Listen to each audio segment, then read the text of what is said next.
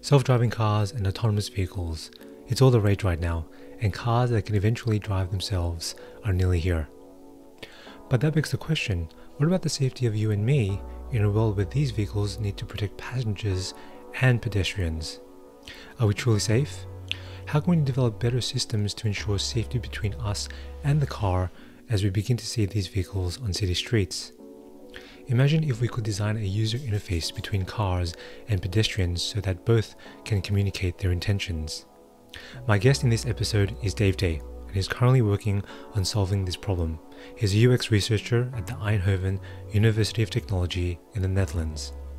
In our chat, we cover everything from his journey down this fascinating field to talking about developing the user experience and interface, as well as discussing the future of self-driving and what it means for humans and transport. I learned a lot speaking with him, and I hope you do too. And remember, if you like these episodes, don't forget to subscribe, like, rate, and comment. So with that, I hope you enjoy my chat with Dave Day.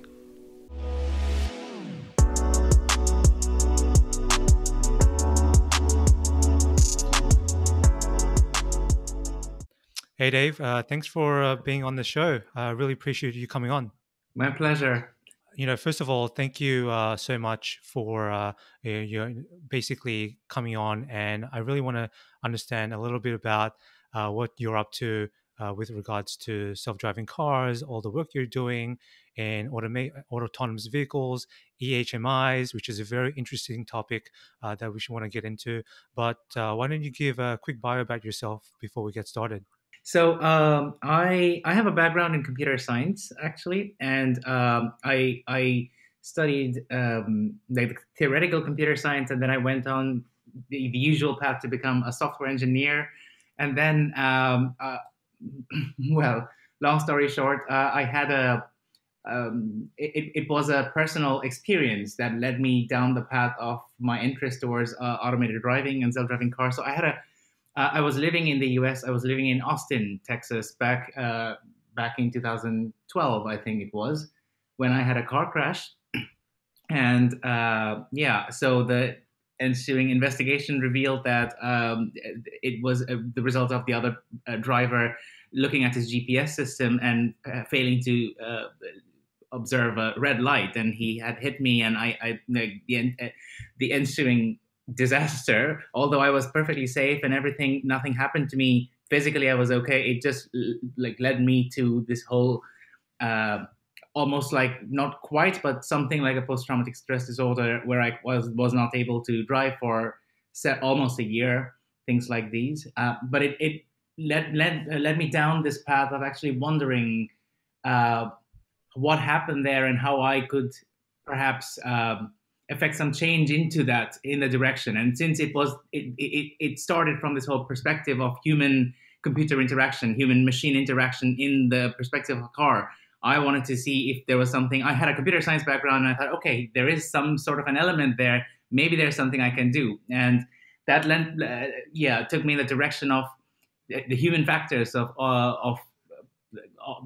also automobiles in general, even factors of driving. And then now the whole domain is now moving towards automated driving, self-driving cars, and that's how I ended up here. So I back then when the crash happened, I was a software engineer working in Austin, and then I decided that in order to be able to effectively contribute and really see where this is going, I needed to really take a deep dive.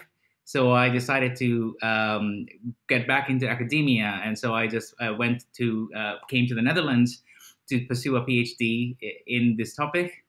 And I have recently finished my PhD, and I'm continuing my research as a postdoc here. And yeah, that's the short history of how I ended up where I am. Did you, with that experience, I'm sure it definitely left an imprint on you mentally. And, it's not every day where people are affected by these events and they decide to do something about it, right? And I felt like you were motivated to really do something proactive about helping not yourself, but potentially other people as well, right? And I was wondering, like, with the studies that you did in the Netherlands, because you've been there for several years now, I know that obviously self-driving cars and autonomous vehicles are very big here in the US as well. Was there any availability of that type of study that you wanted to pursue in the US, or was it only available in the Netherlands or in Europe, especially? Well, that's a good question. My decision to come to the Netherlands was not particularly because I couldn't have done done a similar kind of research in the US, but rather because I wanted to have a quick turnaround of this realignment of career goals. So at that point, uh, having already been a software engineer, having already worked in industry for a while, I didn't want to quote unquote become a student for a very long time again. So I wondered what was the quickest way where I can just have a quick wet my feet and get back into industry again. And at that point, PhD was not in my radar yet. I thought I wanted to do a quick kind of a program, which I had found out in the Netherlands. They have something called a PDN, a professional doctorate in engineering, which is a 2 year program and not one of the usual 5 year programs or 4 or 5 year programs as a PhD. So I thought, okay, yeah, I will be able to do that and get back to the industry, and that's why I came to the Netherlands. And then, well, destiny has other plans. So while I finished my PDN, I realized that I wanted to this PhD position opened up, and I this was exactly in the area that I was already kind of doing in my PDN, and then I decided it made most sense to continue because I was really invested in the research, and it allowed me to take a deeper dive than I ever could have. Yeah, no, that's really amazing, and I'm glad to hear that everything worked out when you went there. And definitely, I know that Europe has a strong, interest in autonomous vehicles and self-driving cars. And I don't know what the differences are between where they are and where the US is now. But do you want to just shed some light on, I know in the US, at least here in the Bay Area in California, there's a lot of regulations, and I think there's a lot of now interest in having these vehicles out in the roads doing testing, and a lot of the approvals have come from the Californian government, right? But what's the perception over there in Europe? What are the regulations like about and allowing these sort of vehicles on the road? Well, it is similar here in Europe compared to the US, also in California or Pennsylvania or even Arizona, I think, where there are some really heavy regulations in place where automated cars, are not allowed without at least a safety driver behind the wheel. But then that's also why we have several facilities for closed track testing, and this is also this has been one of the sticking points in our research as well, because of course we want to test our technology and all the things all the potential interactions that we want to test in as realistic situations as possible. But then safety comes first, and before we want to take that into real life, we want to make sure that it is kind of fail safe enough to get to that point, and because of regulations, we often cannot quite have automated cars flying on the road, which is also why we take we resort to other methods of why how can we have an illusion of automated car without actually using automated cars. And this is also something that perhaps it became a big point of news in 2017 and 2018 as well. Ford and Virginia Tech, they were doing some experiments where they had a van with a person sitting inside a suit in the driver's seat. So it looked like there was nobody in the car, but there was actually somebody driving. It was a faking an automated car. So we also have conducted similar experiments and tested interactions with automated cars, which are not actually automated cars, and it somehow sells the illusion. Right, right. And I get the feeling that, there's such a huge disparity between what people think self driving cars are and Yeah. what they are now. Hmm. There's such a mountain to climb when it comes to progress. And I think we've made a lot of good progress. I think companies like Google, with Waymo and Uber and Apple and all those big companies are trying to at least incentivize the industry with their research and obviously including Tesla with their autonomy and all that stuff. But I want to understand a little bit about, and this is obviously for the readers, the listeners too, because we all understand that yes, self-driving cars is it's happening and it's in progress, Hmm. but we just don't necessarily understand how difficult it is, right? So what are the major challenges, especially when it comes to your research, that self-driving cars and sort of autonomous vehicles are facing right now, and how do we overcome those challenges? That's a very good question, Barry. I think quite apart from the technological challenges like sensing and vision and navigation and maps and all that, when I am particularly looking at the human side of that equation, how we as either passengers or drivers or even as pedestrians and cyclists and or other road users interact with cars or self-driving cars in particular, the question becomes how do we know what the car is doing? Because normally we would want to look inside, like in our daily life when we are a pedestrian. Let's stick to that example.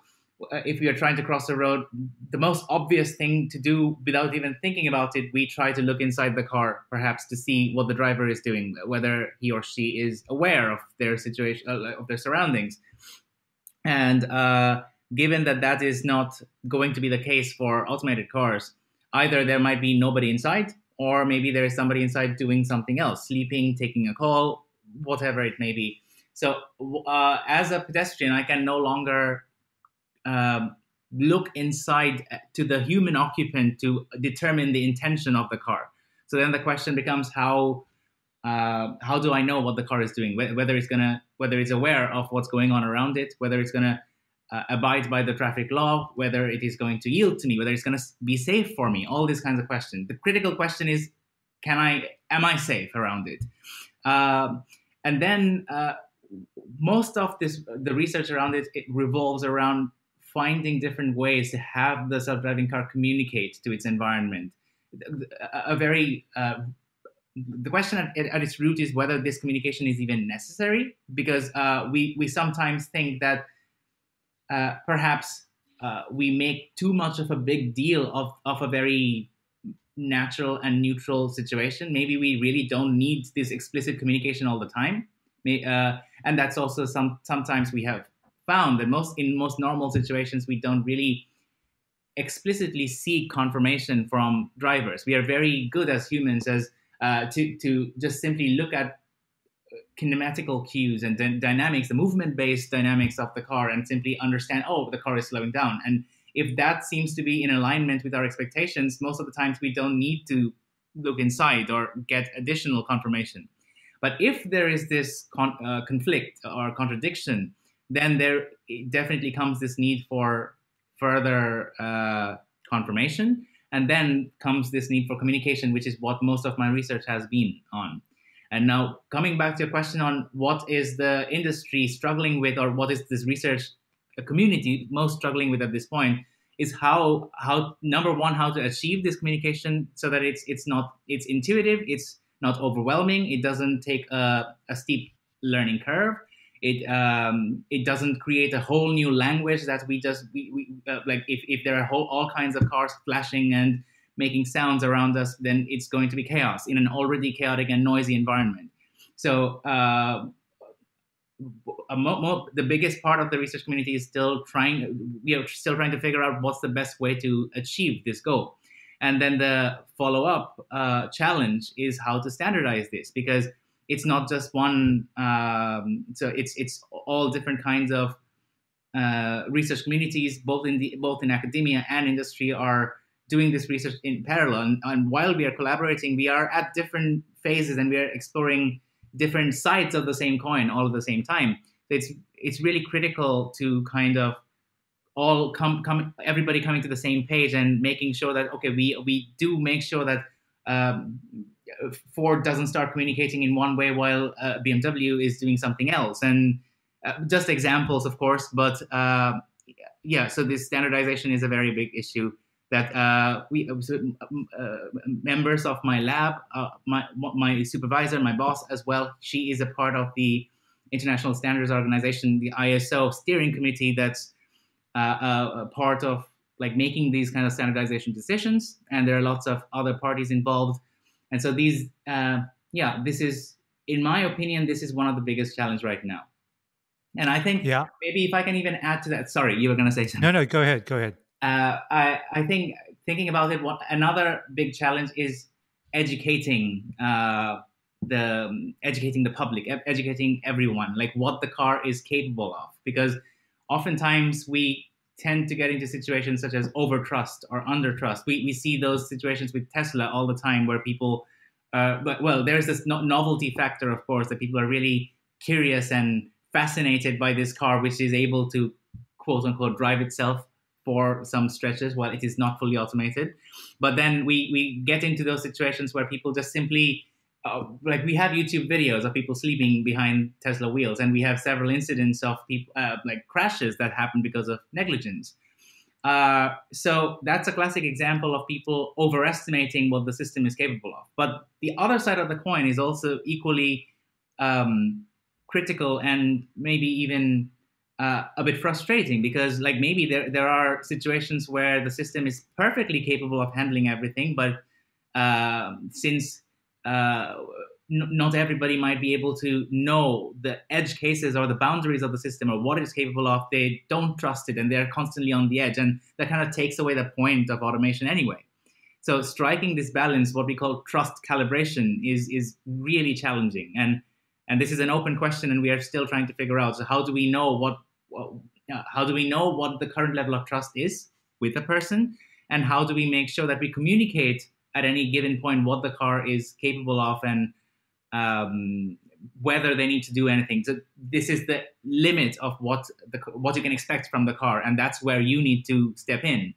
And this will become more and more. This is particularly critical now, where we don't have full automation, where we have automation in only stretches, like we see on the Tesla cars, only in stretches of highways, and you have to still take care of the environment. And if anything happens, you are still responsible. So in those situations, knowing what the car is capable of and what I am responsible for as a driver is really critical. Yeah, that's a really good point, and for me, that's I didn't know that. For me to really, as you frame it in that way, necessarily it doesn't make sense, because there are so many aspects to self-driving that people don't know about, and people are not, people who are buying these vehicles are not, they might be tech people, they might be tech heads, it might not be, but you can't assume that. And you need to make the assumption that people are going to use these vehicles to obviously take them from point A to point B. Yeah. However, you cannot underestimate what they're trying to do with these vehicles. They could obviously, as you said, you see these YouTube videos of people showing off and all of these things. And for me, it sounds like there needs to be more education about Absolutely. the power and the capability of self-driving cars. And you also mentioned about the fact that right now, especially with Tesla, there are definitely constraints about where you can take the vehicle in a very autonomous mode. For example, highways, right, where it sort of is trained for those environments. However, when it comes to city streets or it comes to narrow lanes, that's where the real challenges are, because there you're not just faced with the urban environment, but you're faced with people, and you're faced with a lot of variables that can change at any given time. And this sort of brings me into the talking point about EHMIs, right, and the stuff Yeah. that you're working with. Do you want to just provide a quick overview of, number one, what is an EHMI, and what are examples of how what an EHMI can do for, to sort of help the self-driving community? Absolutely. So EHMI, the word stands for External Human Machine Interfaces, EHMI, and this is a sort of a communication device, for the lack of a better term, which we have placed on the outside of a car, of a self-driving car that we use to facilitate the car to communicate with its environment. So to other road users, essentially. So you and me as pedestrians, cyclists, other drivers, the kind of people that we already kind of talked about a moment ago. How do we know what the car is up to? How do we know whether it is safe for me? All these kinds of questions. EHMI is a way for the car to provide this kind of information and communicate with the external world. And to answer your question of how EHMIs can facilitate this, or what are different ways the EHMI can be effective. So yeah, this is very much an open question. We don't have the golden egg yet, and this is also why this has been a part of my research for the last 4 years, and this is still very much, we are not close to one answer. But the thing is that there are different kinds of ways that a car can try to communicate, and there are several concepts or visions out there, and different car companies, including Daimler or Mercedes-Benz, and Nissan, Volvo, all of them have come up with different ways in which this perhaps could be accomplished. Even Google and Toyota, they have patents regarding this. And we are looking at it from a more academic perspective, because most of the times we see visions of what this interface could look like. They look very appealing on paper. So I maybe you might be aware of the Daimler F015 concept. I'll just quickly explain it anyway. So it's back in 2015, Daimler came up with this like fantastic, futuristic, fascinating concept of a self-driving car, and one aspect of it was this EHMI as well, with which it was would communicate with other road users.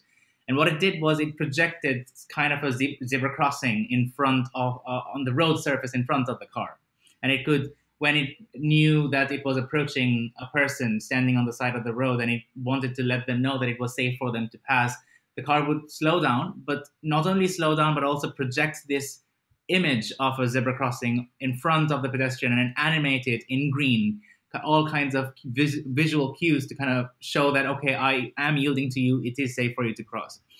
Nissan, I think, Nissan had this, this other concept called the IDS concept, in which they had sort of a thin light band all around the body of the car. So it was a light strip essentially, which kind of showed with a little bit of a tiny sliver of light by following any road user. So if you were a cyclist or a pedestrian, let's say you're walking next to the car, it showed with a little tiny sliver of light by following you that, oh, I recognize you, I see you are there. So there is this kind of a situational awareness of the car. And there were other forms of it. We also see things like a display, like, okay, please cross, or after you, or things like messages that clearly say that the car is yielding to somebody. There was another quite interesting concept that came out back in 2016, I think. It was by a Swedish company called Semcon. And they had something called a smiling car, in which they had the grill, the air intake, the grill of the front grill of the car. It had a display in it where, when the car was just cruising or driving it by itself, it just had a neutral kind of a light bar. But when the car was trying to yield to someone, the light bar would morph into kind of a smile as a friendly gesture that the car is yielding to the pedestrian. So these are the different kinds of visions of some examples of EHMI. And I just gave you 4 examples, but there are plenty out there. So recently we wrote a paper where we identified, I think, about 70 or such EHMI concepts, academic and industry or patent roundabout. But yeah, again, this came to this brought us to the challenge that there are so many ideas out there, and we are not really closer to finding out which one holds merit. So that's also why there is a need for systematic testing, and that's also what a big part of my research is about. So with the research that you are doing, and you mentioned, a whole bunch of examples from all of these companies, right? And it definitely makes sense because you're trying to these vehicles are designed to communicate a message to the user or a pedestrian or whatever. But at the same time, I find that it's great to have all of these signals and all of these sensors in place, but how feasible do you think that really is based on your research so far? Because have you done experiments where there are pedestrians, you have subjects who are sort of in the middle crossing the road, the car detects you there and then stops, but then there's a decision that needs to be made. Does the car stop and do something about it, or should the pedestrian, give way to the car? So it's sort of those that language and that communication that is really vital in these sort of situations. What has your research shown in terms of that? Yeah, it's a very interesting question. I think one of the biggest worries in this field has always been that when people understand that automated cars, they have sensors, the sensors don't quit. If the automated car is able to see me, they will act defensively. So there was this worry that if people understand this strategy or this kind of algorithm of the defensive behavior of automated cars, then pedestrians will behave with some sort of impunity. They will just be kings of the road. Okay, even if it's not my right of way, I'm just going to step in because it's an automated car. It's going to stop for me. Uh, but those were in the beginning. We struggled a lot with these questions because we wondered whether this argument was one of the foundation of even the question of whether we should even show that a car is automated in the first place. Maybe we shouldn't. Maybe in order to avoid an automated car from being bullied by pedestrians, we just make it look as similar to, as obscure, as normal as possible, if you will. But then as we ran several studies, and it's not just studies from our lab, it's several surveys all over the world, it has usually shown that people are generally a bit hesitant and a bit lacking in trust towards new automation technology. So if the car is automated, the gut reaction is not, oh, I'm gonna bully it or I'm gonna step in front of it, but rather I'm gonna stand back and see what it's gonna do. I don't trust it yet. So this is almost the other side of the coin. This is almost this is even more frustrating because then if there is so I wouldn't say more frustrating. That's a but this is equally frustrating because that takes away from the efficacy or from the usefulness of deploying automation in the first place. So one of the biggest reason why we want automation is effective or increasing the throughput of traffic or making traffic stops more efficient. So one of the things was that with vehicle-to-vehicle communication, most of the times when a traffic light goes from red to green, it takes us a few seconds to be aware of that and get going. So by the time the 5 cars have gone, the right light's gone red again. And with automated cars, this can very well be avoided because with the system, with the vehicle-to-vehicle or vehicle-to-infrastructure communication, everyone knows what each car knows when the light is going to turn, and they can, just like a train, kind of go all in once, and it increases the throughput. But there are such kinds of benefits of automation, but if it will be such a pity if hesitation and mistrust holds back adoption of this technology. So when it comes to how people interact with automated cars, the question that you asked, one of the things that we really try to observe what people do with current cars. We wanted to see with manually driven cars right now, what are people doing? How are they? What are they looking at? What kind of information do they seek in order to cross a road when there's an approaching car? And we, for instance, ran an eye tracking study. So we basically put a mobile eye tracker on a pedestrian, and we asked them to cross a road in the presence of an approaching car. And we found that there is no one definitive answer to where people look at when crossing a road. And there seems to be a decisive pattern where people look. It's not just one element, but when the car is, for instance, very far away, it's not a threat. People can simply cross. So people tend to look everywhere: a road, environment, sky, trees. But as the car gets closer and it starts becoming a little bit of a threat, then there is a very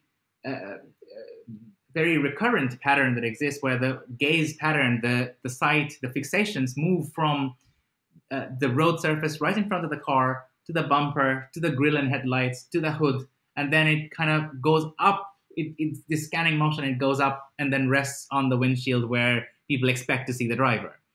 So we speculate from that this is most likely because this is the part of the car that will hit or that will be the closest to the pedestrian that would cause an impact if there was to be an impact. So that's danger zone. So people really are drawn to that. And then as the car comes closer or it slows down and there is some sort of an ambiguity regarding whether or not the car is really stopping and there is a need to get that confirmation, that's when people start looking at the driver inside. To really, not necessarily to get eye contact, as a lot of people, we have a tendency to really think that, oh, we look inside the car to get eye contact. But that's not really the case. We also found that it's not necessarily eye contact as in the sense of I look at the driver and the driver looks at me, but rather more I want to get a sense of what the driver is up to, whether he or she is aware of the environment, whether if he or she is looking around, if he or she looks alert. Those are already indicators of what we can expect from a car. And most of the times it's very hard to see inside the car anyway because of the reflections from the windshield or the darkness of the interior. So, but despite all of that, we saw that there was this very strong tendency to look at the driver.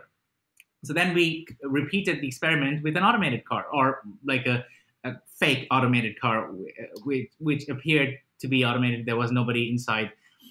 So the driver was hidden. And there we saw that once people realized that the car is automated, then the tendency to look inside the car was already kind of gone. So it wasn't a habit formation, because we expected that we are so intrinsically drawn to this behavior of like looking for the driver that even with an automated car, we expected pedestrians might do that. But we saw that they didn't. So when we had just an automated car with no communication at all, for instance, people were simply looking at the motion patterns, the kinematics of the car, and they were very, they already were able to gauge the intention of the car simply from that. When we augmented that automated car with an EHMI, the external human-machine interface, we saw a really marked improvement in the performance, or like we found that pedestrians really were able to make decisions about the intention of the car or about their safety or whether they wanted to cross the road a lot quicker. So we do have some evidence that these kinds of EHMIs, these kind of communication devices do work in alleviating some of this confusion and ambiguity. But then again, we also found that this is not universal. This is not absolute. So there has to be sort of a concurrence between what the car says it will do and what the car actually does. So we also did some kind of like what we call breaching studies, in which we pit different behaviors against each other. So we had something like the EHMI is telling that the car will be yielding, but the car seems to be coming at a pretty high speed. It doesn't seem to be yielding, even though it says it is. So we wonder, what will people do then? Do they simply trust the EHMI, or what takes over? And yes, as expected, the behavior of the car, the speed of the car, it's the telltale sign. Like if no matter what the car says it will do, if it doesn't look like it's stopping, people don't simply take the word of the HMI for granted and step in the road. And that was more of a comforting finding, so to say. Like we even if there is a malfunction, let's say, like there was some sensor problems where the HMI announced that the car would stop, but it actually didn't. Like people simply, it's obviously unideal. This should never happen. But if it does, in the worst case scenario, like we have some faith that okay, it's the behavior of the car that still is what people look at. And yeah, I mean, this is very interesting, and it goes on. Okay, I can talk for hours about this, but maybe I should stop and let you ask questions. No, I think that was a great explanation on what HMIs are, because definitely I can see that that will definitely help the interaction Yeah. between the autonomous vehicle, sort of this inanimate object, and the human, right?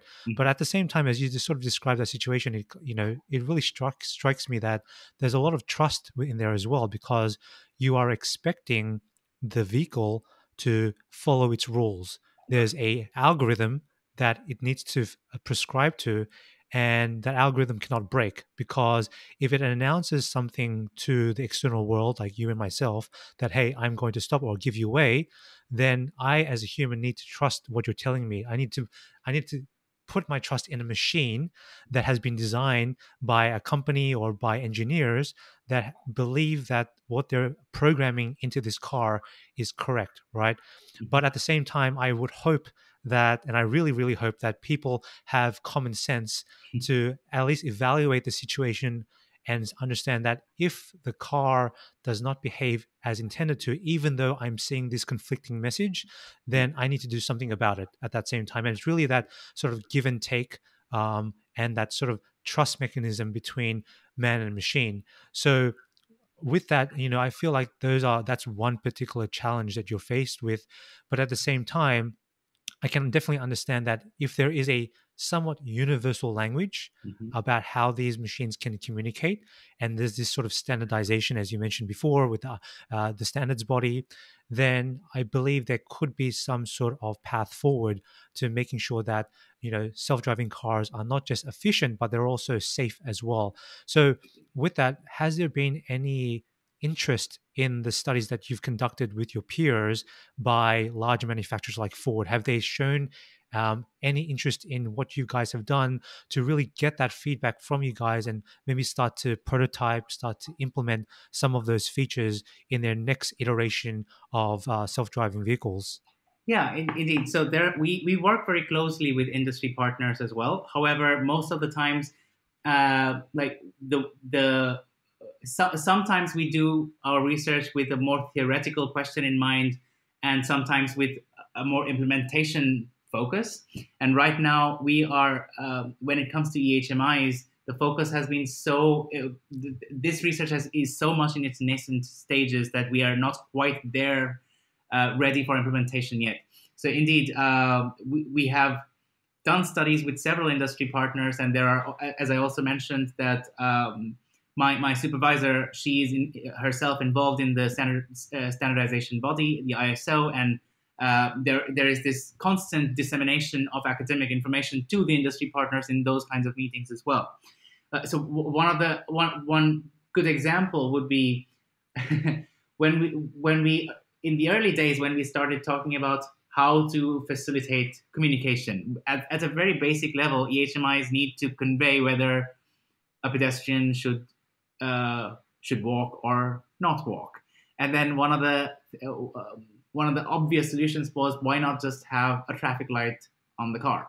Why not have the red or green or yellow, those kind of like variations or adaptations of those very well understood symbols on the car. And we actually ran studies like that. For instance, when we one of the biggest questions was what happens when we all understand what green or red means on a traffic pole, because it's stationary. The traffic pole doesn't move. So if it says red, it's meant for me. But what does red mean when it's on a car? Does red mean the car is stopping, or is it asking me to stop? So when it's behind the car, for instance, in the brake lights, it goes red. It's asking me to stop. But what happens if it's in front of the car? So if I see an approaching automated car and it shows me a message, and the EHMI shows a message which is a red light.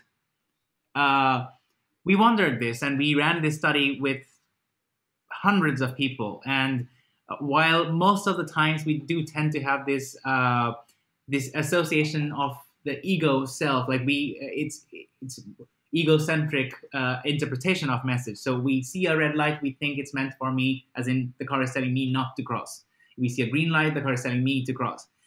While this is the majority perception, we did find a significant minority, but still a significant amount of people who simply say green means the car is going, so I shouldn't go, and the red means that the car is stopping, so I should go. So this can cause a really big and fatal misunderstanding. So we also found that this is not going to be red and green. The common arguments of using traffic light colors on the car is not a good idea. So that's also why the industry as a whole is moving towards using more neutral colors for this kind of communication. And the color that is becoming the color of choice is more like a cyan or a turquoise or a bluish green kind of a color. And there are several other reasons why many other colors might not be used. So several standardization bodies like SAE or UNESE, they all already mandate several colors that cannot be used. For instance, orange and amber colored lights are used in construction vehicles. Blue lights are used in emergency vehicles. All of these, there are several other colors which we cannot use. So then it was a matter of finding not only a color that was unused, that was sort of neutral, that could be attributed to a new communication language, if you will, but also serves the purpose of this kind of communication. And that's where we kind of ended up with cyan. And then this was like this insight was kind of found by several research groups. We in our research group we did a similar study, but then it was corroborated by other groups as well, and then it got kind of disseminated to the industry, and that's what all the new patents and the new trends are going in a direction. So all the new EHMIs that, for instance, Mercedes Daimler is testing on their cars are all in that color.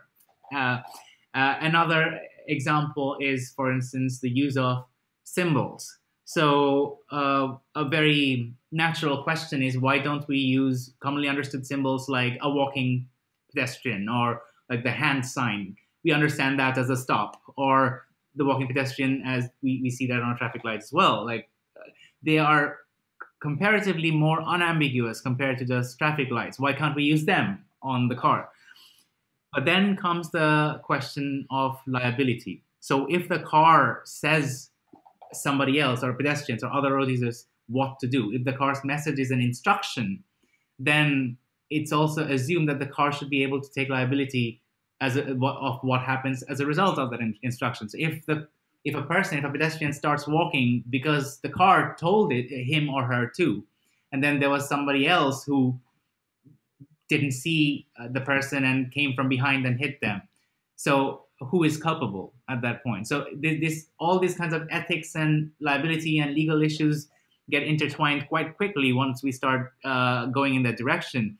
And so most of the times the community has started to prescribe that a car should never tell other people what to do. It can say what it is going to do. I intend to stop. I intend to slow down. The pedestrian can do what they want with that information, but it should never issue an advice or an instruction. And since symbols like walking pedestrian or that hand sign, they are instructional, they do carry an advisory message. That's why they are not good candidates for use there. And Got it. yeah. Yeah, I know you mentioned the traffic light symbol as well, and I can imagine people will get confused, Yeah. especially when they're behind the wheel, on Monday to Tuesday, and then Wednesday, Thursday they're the pedestrian, and they're getting mixed signals from the car, and it's like, hang on a second, they have to do a small computation in their head to figure out what should I be doing, and I think you mentioned that there's a lot of ambiguity there, Yeah. and try to sort of distinguish between the colors and trying to figure out a new color to really showcase what the intentions of the car is planning to do. But you also mentioned about that really, and it's an important note to make about that the car will not tell the pedestrian what to do, and that's it's an ethical point as well, because when you start to think about no one behind the wheel, and you start to think about who is at fault, and then all of these legal ramifications. Mhm. Has that sort of space of ethics really come into play in your sort of your research, or do you treat that as a separate field? Yeah, another very good question. We consider this very important for our research, but we don't let it affect our studies for the short term, because we still want to investigate the theory behind human behavior. So we want to see what are the effects of, let's say, an instructional message. And we will, for the sake of understanding interactions and behavior, we will use instructional message and pit them against advisory or intentional messages and see how they perform. And so, uh, indeed, some of the ethical implications can be derived from the insights of our studies, and that's also why that's always overarching. It's always looming in our thought process, but it's not necessarily inhibiting the experiments we do ourselves to get there anyway. Got it. Got Yeah, it. That makes sense. yeah. I wanted to talk about the interactions, and sort of this is just sort of going forward with the conversation about EHMIs, but Mhm. really about congestion, because there have been reports about people mentioning that with self-driving cars, congestion can actually get worse. And traffic would be even 10 times as worse as it is today. So, what are your thoughts about that? Because I can imagine if you're on an intersection, or if you are in a very dense urban environment, you need to make sure that in order to promote efficiency, you need to make sure people follow the rules. You need to make sure that these cars follow the rules as well.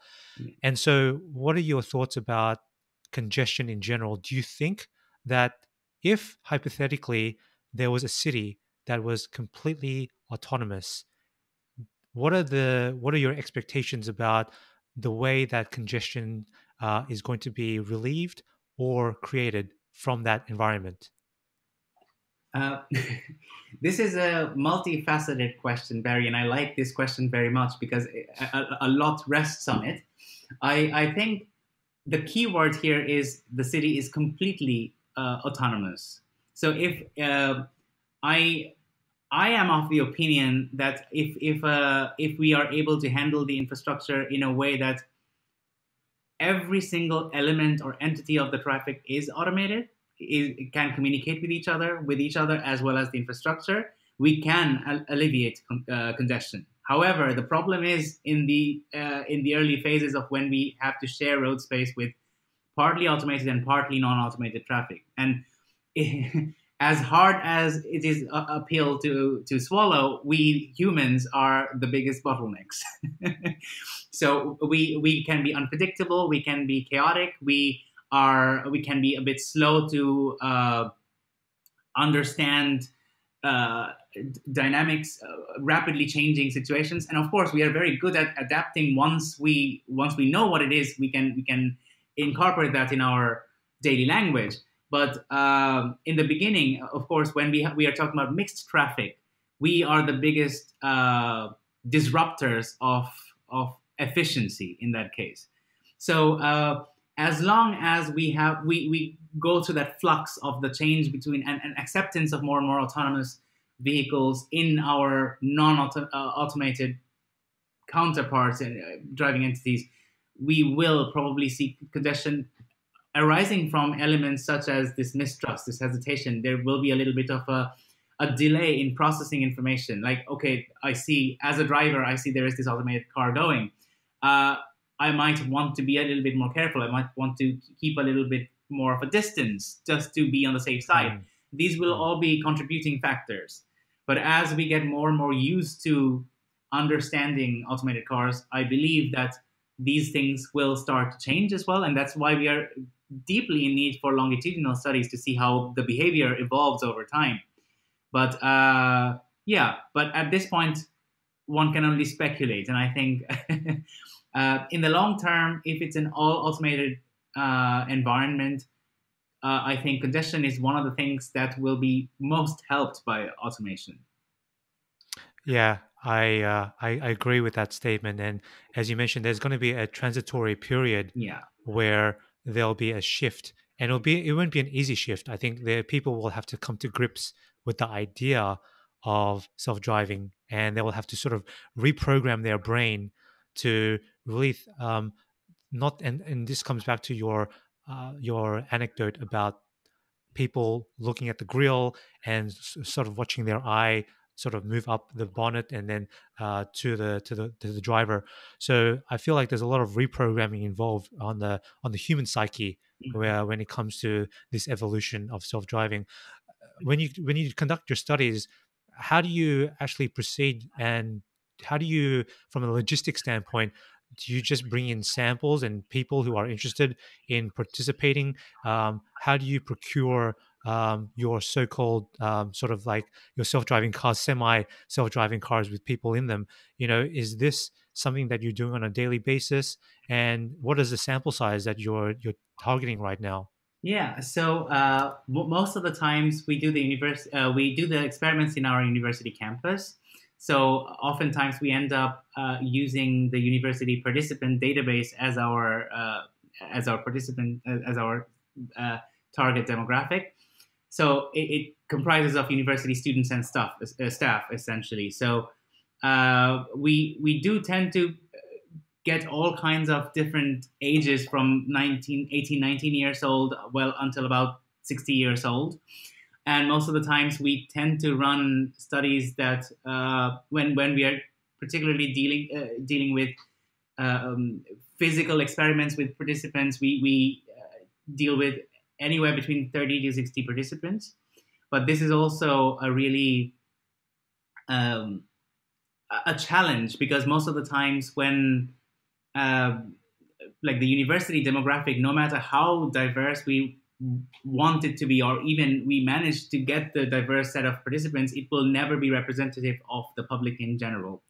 And we oftentimes we also don't get to test with edge cases of the demographic, like let's say children or the elderly or people with accessibility needs, and all these kinds of special cases need special attention, which we don't quite handle on a regular basis, but we also recognize the need for it very much. And there are several of my colleagues who are focusing on those kinds of areas of research. But then again, when we do studies which are not with physical participants, for instance, things that can be done remotely or over surveys, then it's easier to deal with a higher number of participants, and then we deal with in the order of 200, 500, or even 1,000 participants. Uh, yeah, yeah, that's about.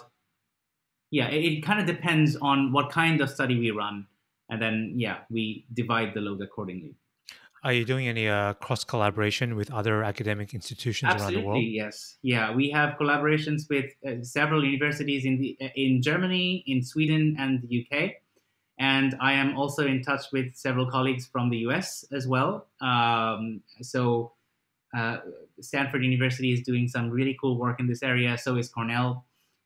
So even though we always make sure to be on the same page, and also kind of, not only is it important to not um, so it's kind of wasteful. It's a waste of resources if we just do the same experiment over and over again. So we really, it's important that we kind of uh, be on the same page with each other, and so we can support and corroborate each other instead of doing replication of the same studies. But also, it's kind of, we also realized it was important to maybe do the same studies in different geographical locations to account for the cultural and the psychological differences in how people interact with traffic in these different geographical areas.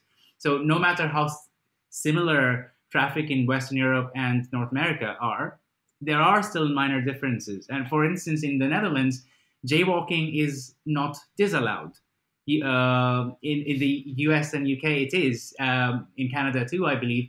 But here in the Netherlands, we are not allowed to walk across the road with 10 meters from a zebra crossing, but we are allowed to exercise our judgment and make sure that it's safe and it will not cause an unsafe situation, and we can cross the road in the middle of the road.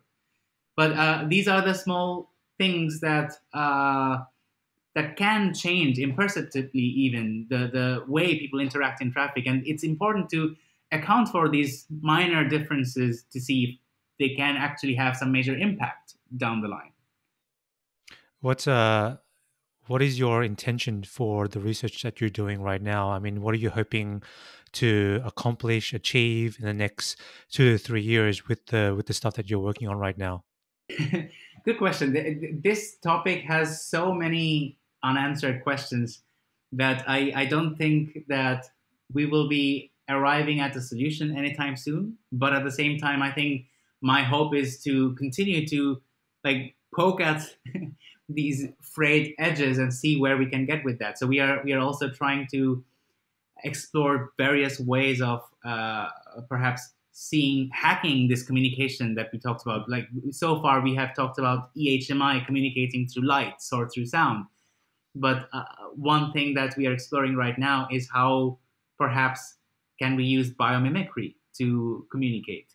And what is that? Biomimicry, by biomimicry, I mean uh, somehow incorporating inspiration from the animal world around us to see how animals or plants or insects or birds will communicate, and see if we can somehow mm, infuse some of those elements in our car in some kind of a Mm. sentient being.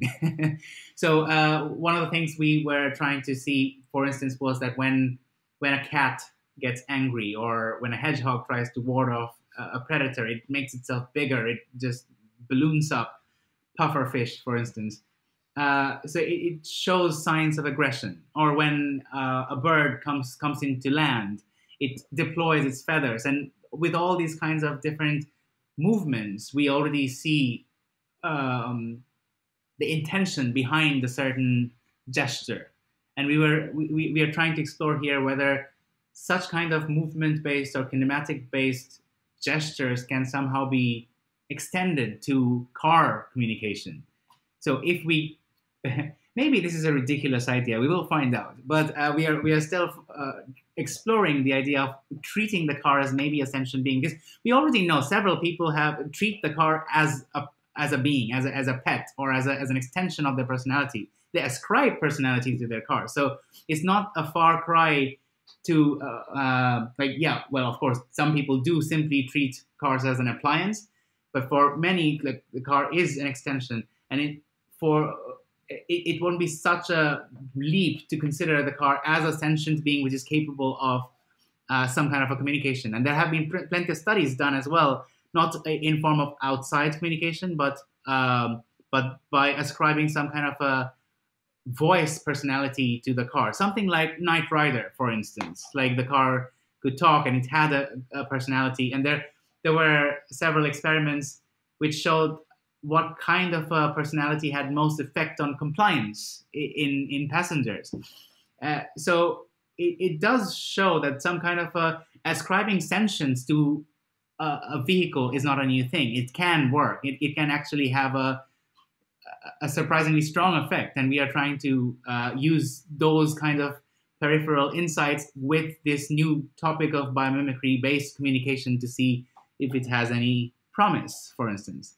So yeah, check back in a year.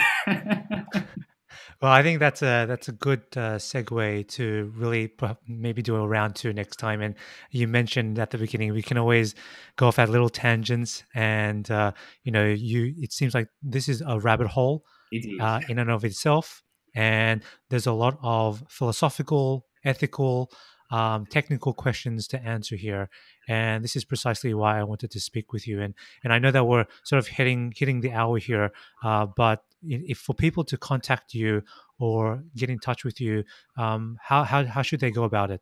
Oh, absolutely. People can get in touch with me. I have a Twitter account in which I tend to post some of my work-related stuff. My Twitter handle is Deydeb, Deydeb, and I'm also available on LinkedIn. And I believe, Barry, you and I are already connected on LinkedIn. Yeah, so definitely, I am very excited about this topic, and I'm passionate to engage in this discussion. So if anyone wants to reach out and share their thoughts, please, absolutely, well, you're welcome to. I'm sure there'll be a lot of people, especially as because this is such a hot topic right now. This area of interfacing between us and the car is becoming more and more important. And I know that it's very nascent, as you mentioned before, but eventually these questions will have to be answered, especially if we want to arrive at a society where we can definitively say that we are in the next evolution of driving of self-driving cars. So, and I think your research and the work you're doing is paramount to making sure that that happens for not just in Europe, but I think across the world. And I think it sounds like there's a lot of things that need to be done, a lot of research and collaboration. But I have no doubt that you and your colleagues will have a lot to share in the next year or so. I hope so. I hope not to disappoint. Thanks very much for the quick. Thanks very much for the chat. I really hope everything goes well. And as I said before, we'll definitely do a round two sometime in the near future and see what you're up to. So thank you very much, Dave, and I really appreciate you for coming on the podcast. Thank you, Barry. My pleasure. Talk to you soon. All right.